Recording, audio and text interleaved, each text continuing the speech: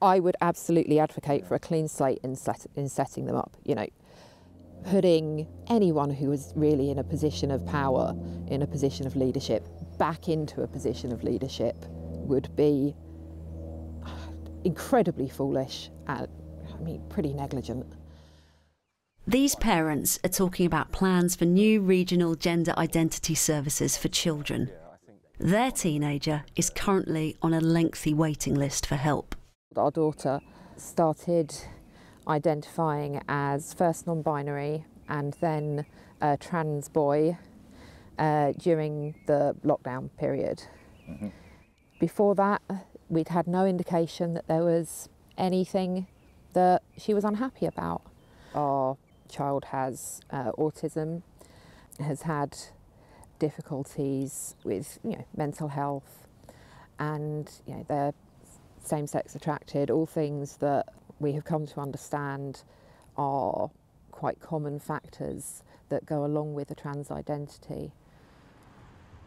Their child won't be seen at the Gender Identity Development Service, or GIDS, the only dedicated NHS youth gender clinic in England and Wales.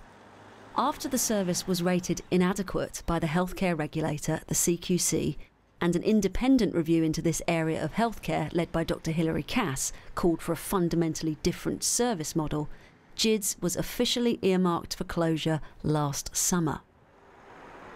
It will be replaced initially by 2 regional hubs, a southern one in London, which includes Great Ormond Street Hospital, and a northern one in northwest England. It was hoped these would replace GIDS in spring 2023, but that timeframe looks unlikely to be met. Hilary Cass has recommended these new services offer more holistic care than GIDS was able to.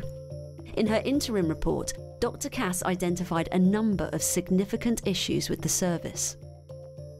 Cass identified that many of the children and young people presenting have complex needs, but once they are identified as having gender-related distress, other important healthcare issues can sometimes be subsumed by the label of gender dysphoria. And an independent group working alongside GIDS told the review that from the point of entry to GIDS, there appears to be predominantly an affirmative, non-exploratory approach. Newsnight has now learned there are concerns over several people appointed to a key role in training the new cohort of staff who will work in the regional hubs. One is a senior clinician at GIDS at the moment who says that social justice underpins their approach to the work and who describes themselves as devoted to an affirmative approach with trans clients. Another person, who does not work for GIDS or the Tavistock Trust, has openly questioned Dr. Hilary Cass and NHS England's more cautious stance on social transition. That's the changing of names, pronouns, perhaps the way someone dresses. Does that strike you as not enough therapy? Applicants invited for interview for this education role were initially told that Dr. Polly Carmichael, the head of GIDS since 2009, would be on the interviewing panel. She didn't ultimately take part. The CQC rated the leadership of GIDS as inadequate. Dr. Carmichael was also judged by an employment tribunal to have communicated to GIDS staff not to seek external safeguarding advice in the trust. It's understood that Great Ormond Street Hospital, which ran this recruitment process, has now invited external candidates for interview too, and pre-employment checks are underway for candidates who have been offered roles so far. A spokesperson for Great Ormond Street Hospital for Children said, "We want to recruit a wide range of people to the roles of education leads to collectively develop the materials in line with the Cass Review recommendations. While we appreciate they may hold differing views, there will be strong governance processes in place to ensure the curriculum aligns with both the Cass Review and all available evidence." Official board meeting minutes from Alderhay Hospital, part of the Northern Hub, suggest that staff at GIDS's smaller Leeds site will also be involved in the development of new services, but it's unclear how. Like all aspects of this area of healthcare for young people, there is disagreement on what role staff at GIDS should play in the services that will replace it, or indeed whether they should play a role at all. People involved in the service who are making some of the statements originally made by the service, which have now been so heavily criticised, are now being put in positions of authority in terms of training. I find that almost unbelievable. Dr. David Bell worked in the adult service at the Tavistock Trust for 25 years. 10 GIDS staff went to him with their serious anxieties about the service. Should those who raised concerns be excluded from working at the new hubs too? The whistleblowers were the people who recognised the problem long before anyone else did.